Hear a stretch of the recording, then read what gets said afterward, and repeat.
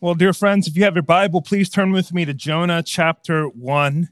Jonah chapter 1. This is the third sermon in our series in the book of Jonah. And we're spending a lot of time in the first chapter in order to get our bearings in the book, in order to get a proper orientation to the book of Jonah. So today we are reading Jonah 1, verses 1 to 3, but I'll be preaching on Jonah 1, verse 3. I do promise that the rest of the series won't take this long. We will finish it before 2021 ends. But the hope is, as we go through the book of Jonah, that you absolutely love the book of Jonah. And in coming to love the book of Jonah, you would come to love the God of Jonah. And so today, again, the focus is verse 3, although we're reading verses 1 to 3 for context. So I know we just sat, but would you stand with me? And why do we stand? It is an act of worship. So we read God's word and receive God's word given to us. Jonah chapter 1, beginning with verse 1. Now the word of the Lord came to Jonah, the son of Amittai, saying, Arise, go to Nineveh, that great city, and call out against it, for their evil has come up before me. But Jonah rose to flee to Tarshish from the presence of the Lord. He went down to Joppa and found a ship going to Tarshish. So he paid the fare and went down into it to go with them to Tarshish, away from the presence of the Lord.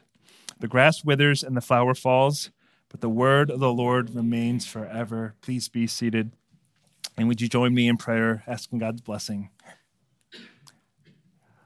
Lord, it is only by illumination from your Holy Spirit, the author of the scriptures, that we could understand what is written here, and that it could do far more than fill our minds, that it could pierce our hearts, and that it could change our lives.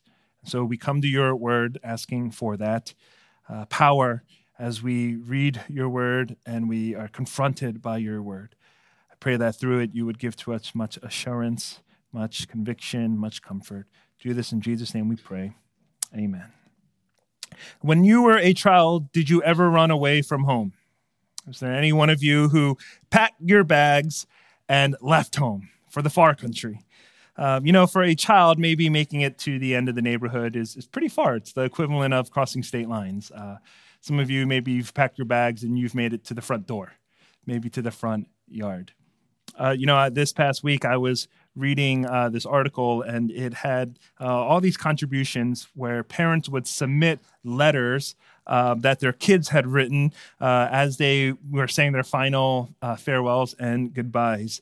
And it was a really, really extremely cute set of letters explaining why they're leaving. The first letter I found the most adorable.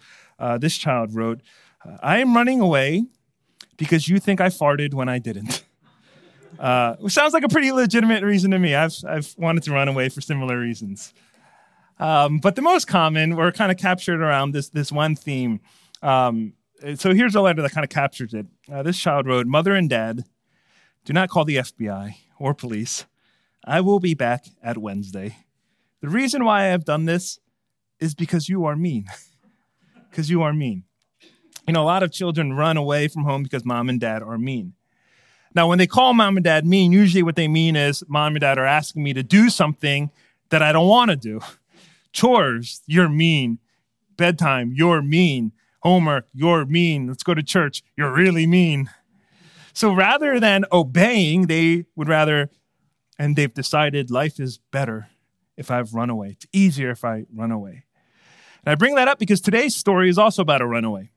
A man who was told to do something he didn't want to do, thought his God was mean, and rather than choose to obey, he chose instead to escape as far as possible. Now, the beauty of Jonah is that it's unlike the other prophetic books in that it is a narrative, it's a story. And so the theological concepts that this book teaches is conveyed through a story, through the narrative. And what we see described in Jonah 1 is that Jonah's disobedience, his sin against God, is described as running away from God's presence. Now, that's a very interesting perspective on sin. If you were to ask the Westminster Divines in our lovely standards, the Shorter Catechism, question 14, would respond in this way. What is sin? Sin is any want of conformity unto or transgression of the law of God. If you ask Apostle Paul, he would say sin is falling short of the glory of God, falling short of God's holy, perfect standard. If you were to ask Apostle John, he would say sin is lawlessness. Sin is breaking the perfect law of God. But the author of Jonah describes sin. He portrays sin very relationally. Sin, he seems to suggest, is running away from God. Because when we sin, and we all sin, when you and I disobey, when we break God's commands, when we fall short, way short of what he requires from us, there's a relational component involved.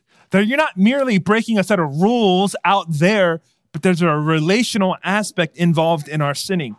We are turning from God and we are going the other way. We're turning from the face of God and showing him our back as we're choosing to live in a way that's contrary to his. And so Jonah is a book about sin. It's a story of a sinner, a runaway. But it's also a book about salvation, about good news. And so if we understand sin as running away from God, then we must understand salvation as God running after us. Let me repeat that. If sin is you running away from God, salvation is God running after you. And that's what I want us to see this morning.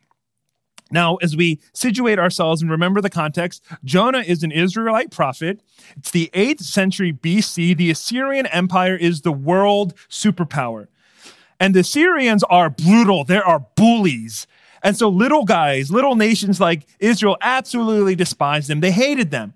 And it's into this historical scene where the great bully Assyria is bullying the tiny nation of Israel that God's word comes to Jonah and says, Jonah, arise and give this message. Verse 2, arise, go to Nineveh, that great city, and call out against it, for their evil has come up before me.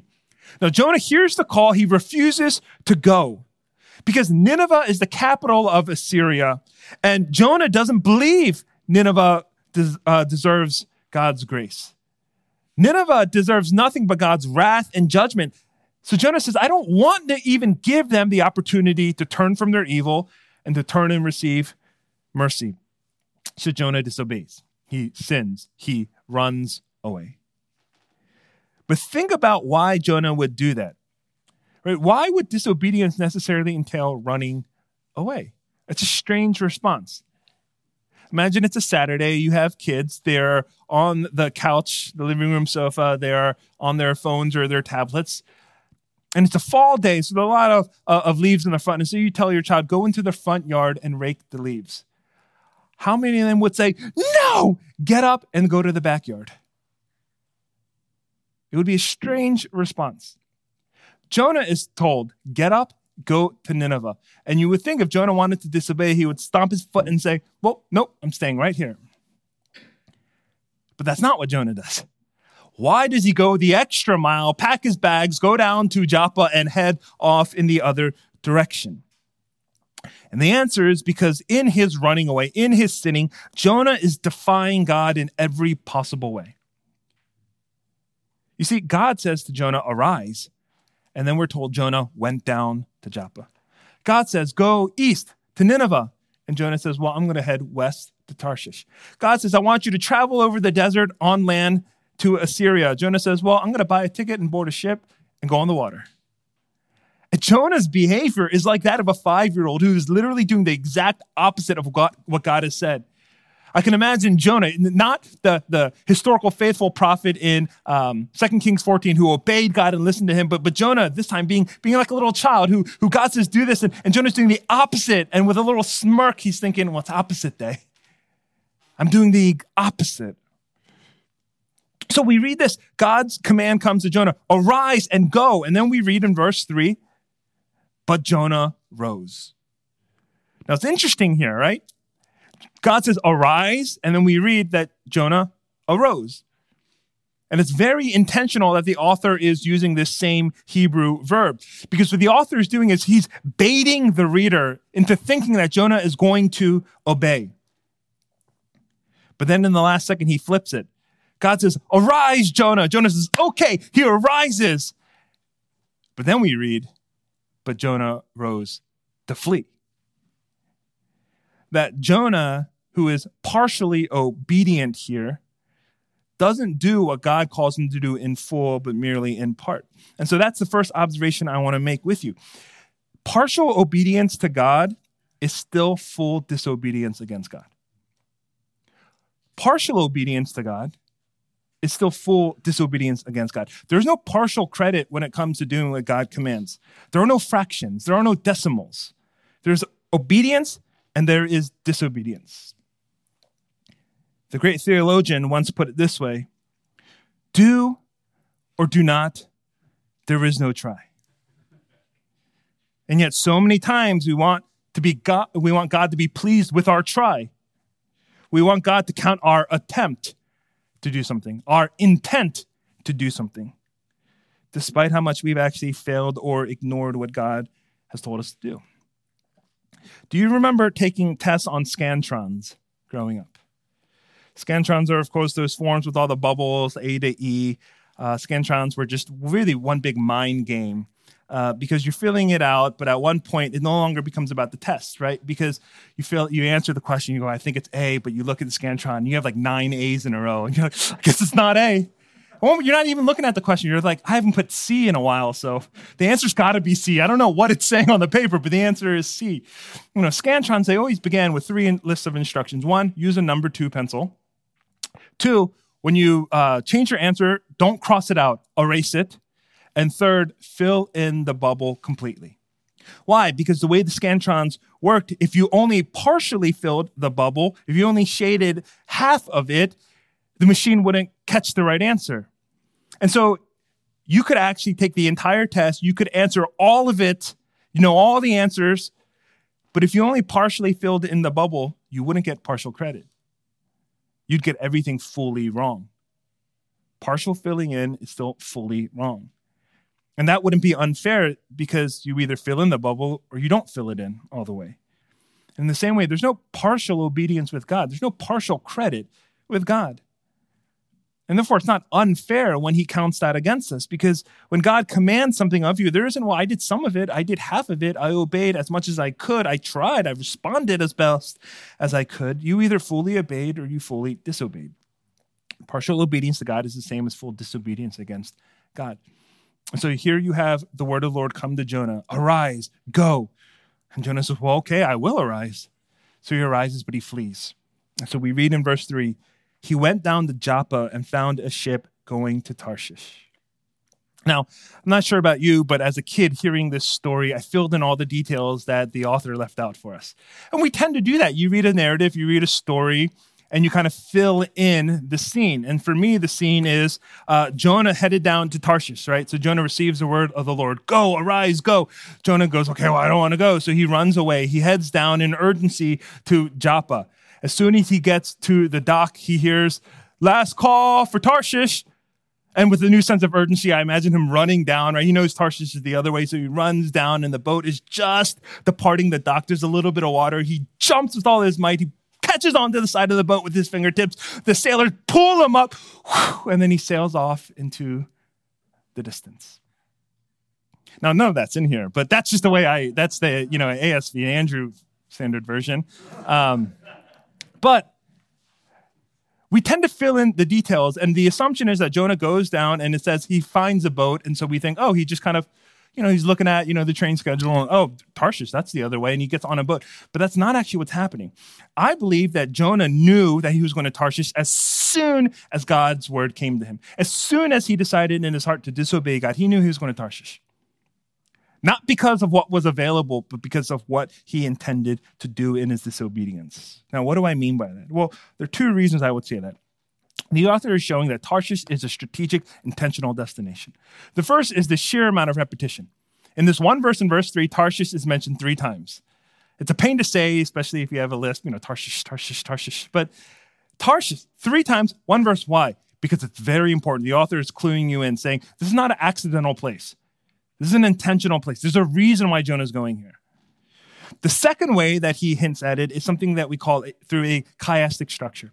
A chiastic structure is when you take the layout of a sentence and you sort of organize it in parallel statements which lead to a final main point. And so here we see a chiastic structure in verse 3. Right? This is the actual verse without any modifications. A, the first statement, but Jonah rose to flee to Tarshish from the presence of the Lord, and it's paralleled at the end of the verse. to go with them to Tarshish away from the presence of the Lord. In the middle, we have he went to Joppa, which is followed at the end with and went down into it with the same parallel verb. He went down.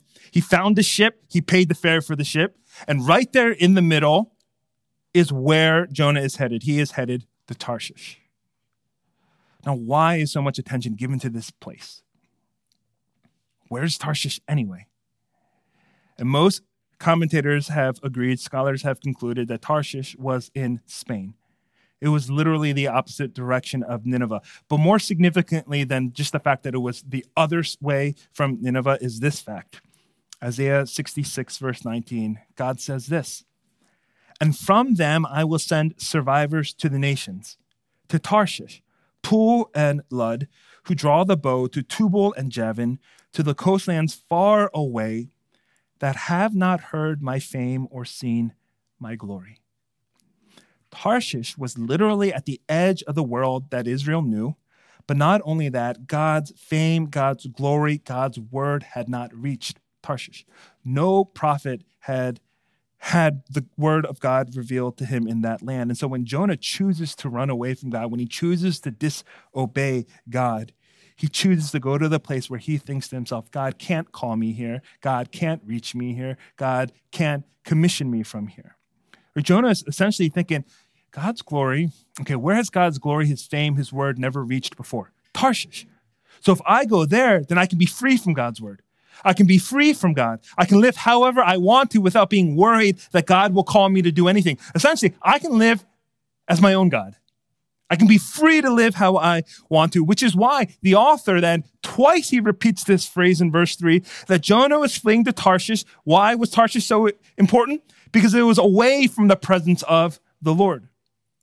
Now, Jonah's a theologian. He's a prophet. He knows God. He knows the doctrine of God's omnipresence, the fact that God is everywhere, that there is nowhere God isn't. He knows Psalm 139, verse 7 and 8, which says, "Where shall I go from your spirit? Or where shall I flee from your presence? If I ascend to heaven, you are there. If I make my bed in Sheol, you are there."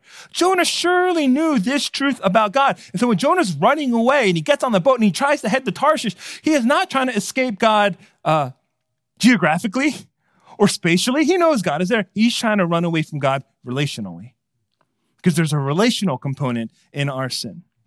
You see, that little phrase, the presence of the Lord, is literally a translation, or is a translation of a phrase more literally in Hebrew, the face of the Lord.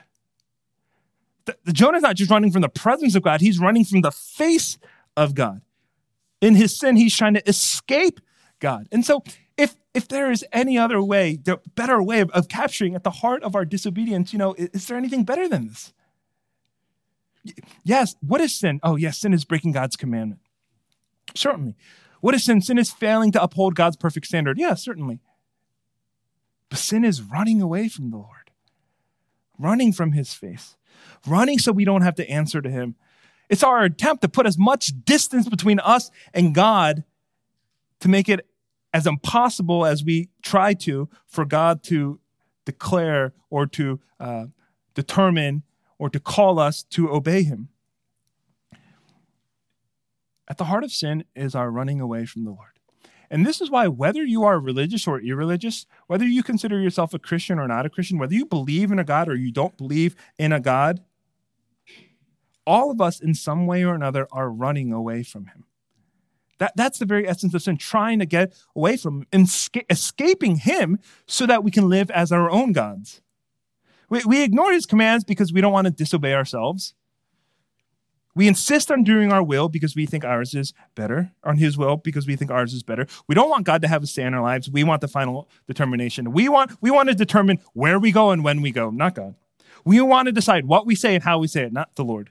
We want to dictate for ourselves, this is true, this is false, this is good, this is evil. We want to be the arbiters of truth. We run away from God because he is the biggest threat to us, to the rival God. But running from God, running from the one who created you, running away from the one in whose image you are made is ultimately spiritually detrimental. It only hurts us because we were made in God's image. We were made for God. And so to run away leads to spiritual deterioration, a spiritual descent, a spiritual spiraling down. The author captures that The more and more Jonah is disobedient, the more and more he's running away, the author is showing that Jonah is going down and down and down. Chapter 1, verse 3, he went down to Joppa and found a ship going to Tarshish. Verse 3, he paid the fare and went down into the boat.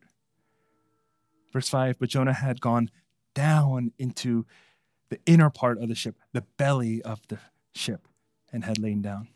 And then at his lowest point, as he's sitting there in his disobedience in the belly of the great fish, Jonah prays, the waters closed in over me to take my life. The deep surrounded me.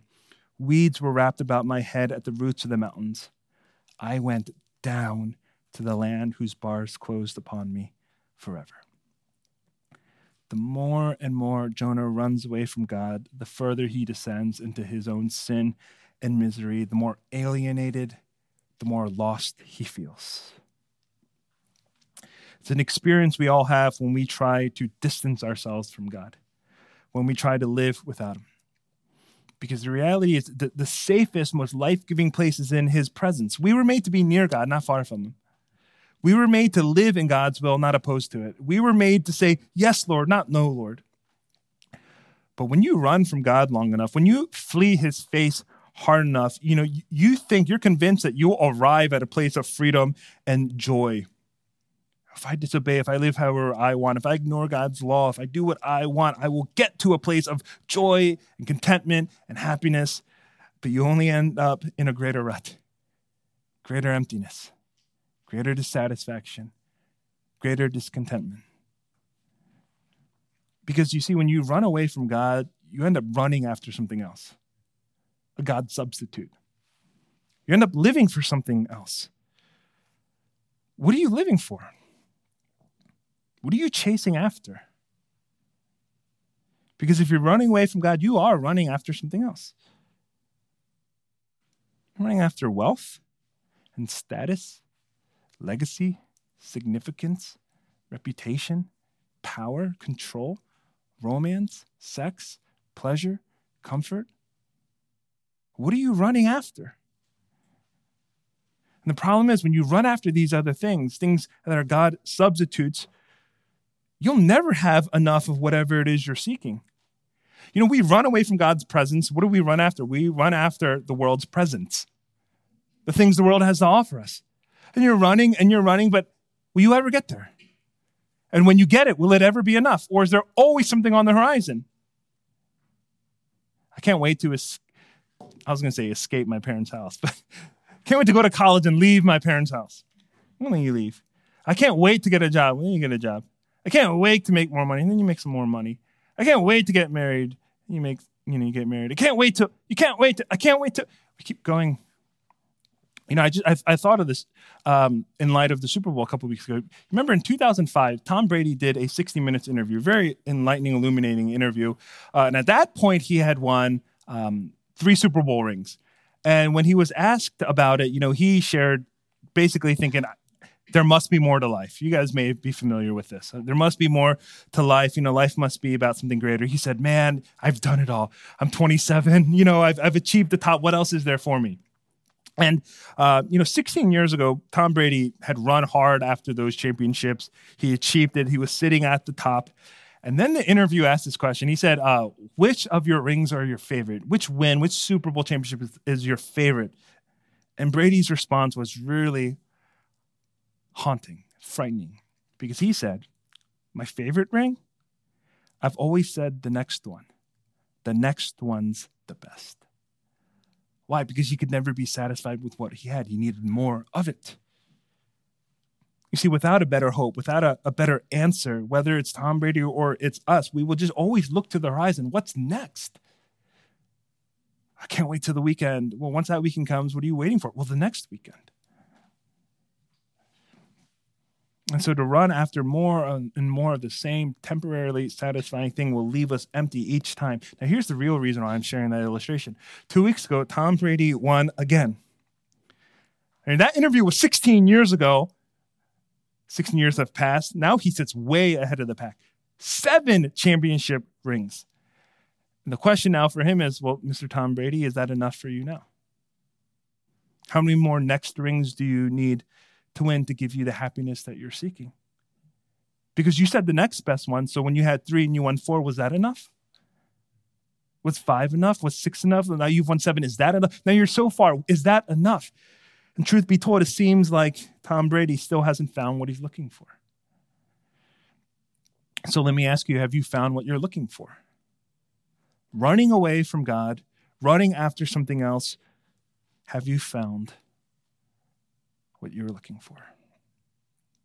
And the reality is, when we chase after God's substitutes, when we run far from the presence of the Lord, looking for those things that satisfy, we will find ourselves emptier, more in the pit. This is the heart of disobedience, running away. And yet here's the thing. Here's why the Christian gospel is so beautiful. When God comes running after you, when God comes and he confronts you, when he exposes this, we call this idolatry, God's substitutes, call it whatever you want. When God exposes this, we feel like God would say to us, you know what, just stop it. Stop running after God's substitutes. Run after me. But that would be religion. That would make salvation our own doing, a result of our own effort. God said, stop doing this and start doing this. But Jonah, from the belly of the fish, you know what he discovers? This lesson, Jonah chapter 2, verse 9, he says, salvation belongs to the Lord. This was Jonah's discovery. This was life-changing for him. This is why in the next chapter, he actually goes and he obeys and does what God calls him to do, because he realizes that this whole time that I was running away from God, right on my heel was the great hound of heaven. Right as I was running away from God, God was always running after me. And that's what you need to know this morning. The truth of the Christian gospel. God doesn't say to you, stop running after God's substitute, start running after me. Stop doing this, start doing this. Stop doing this, start doing this. That is salvation by works. But salvation belongs to the Lord, because what God is saying is, I know you're running away from me. I know you're running after other things. I know you're fleeing my presence, but look at these God substitutes you're chasing after. When the tables are turned and you start running away from them, will they ever chase after you? Would they ever come for you? Would they ever pursue you? But the Lord says, but not me. I'm the God who runs after you, and I will never stop. I will chase you down. I will pursue you. Yes, you defy me. You disobey me. I say arise, you go down. I say go west, east, you go west. But the Lord is saying there's nothing that will stop me from running after you with mercy upon mercy. Salvation is found in the God who runs after us. And when we were spiraling down, a spiritual descent, we're going down and down as we're running away from the Lord, God decides to enter into that spiritual descent for us. He enters the spiral for us. He sends his son, the great hound of heaven, to come after us. So he comes, he goes down from heaven to earth, from throne to cradle, from glory to the cross. And there in the cross, Jesus takes our sin, our disobedience. He takes our running away from the presence of the Lord. It's cast on him. And he, who desired nothing but to be in the presence of the Lord, who deserved nothing than that because of his perfect life and obedience, Jesus was cast from the presence of the Lord. And so there in the cross, he cries out, my God, why have you forsaken me? Jesus didn't flee God's presence as Jonah tried to do, but he was cast from God's presence as Jonah deserved, as you and I deserve because of our sin. And he did this in his sacrificial death so that he could offer you mercy, and mercy upon mercy, and grace upon grace. This is the Savior we have. You know, friends, if there's any one of you in this room or who's watching, who's currently running away from God, you want nothing to do with him. You're either so completely disinterested in the things of God, you give it no mind, no thought, or you are living in active rebellion against him. What are the things you're chasing after in his place? What are you pursuing after? And then stop to ask yourself this. Well, if I stopped and I went the other way, would those things chase after me? The gods and the God substitutes that I'm chasing, would they sacrifice anything for me? Because these gods require you to sacrifice everything for them. Would they do anything for you? And I want to tell you of a Savior who would. Jesus who does. Jesus who did. And to turn and trust in him, for salvation is his, and he offers it to you. And for those of you who know Jesus, you trust in Jesus with all your heart, you have been found by the great hound of heaven. May I encourage you to 2 activities of running in your life. First, there's something you should run away from. Run away from sin. Run away from the things that trap you and try to bring you back into the pit with it. Run away from temptation.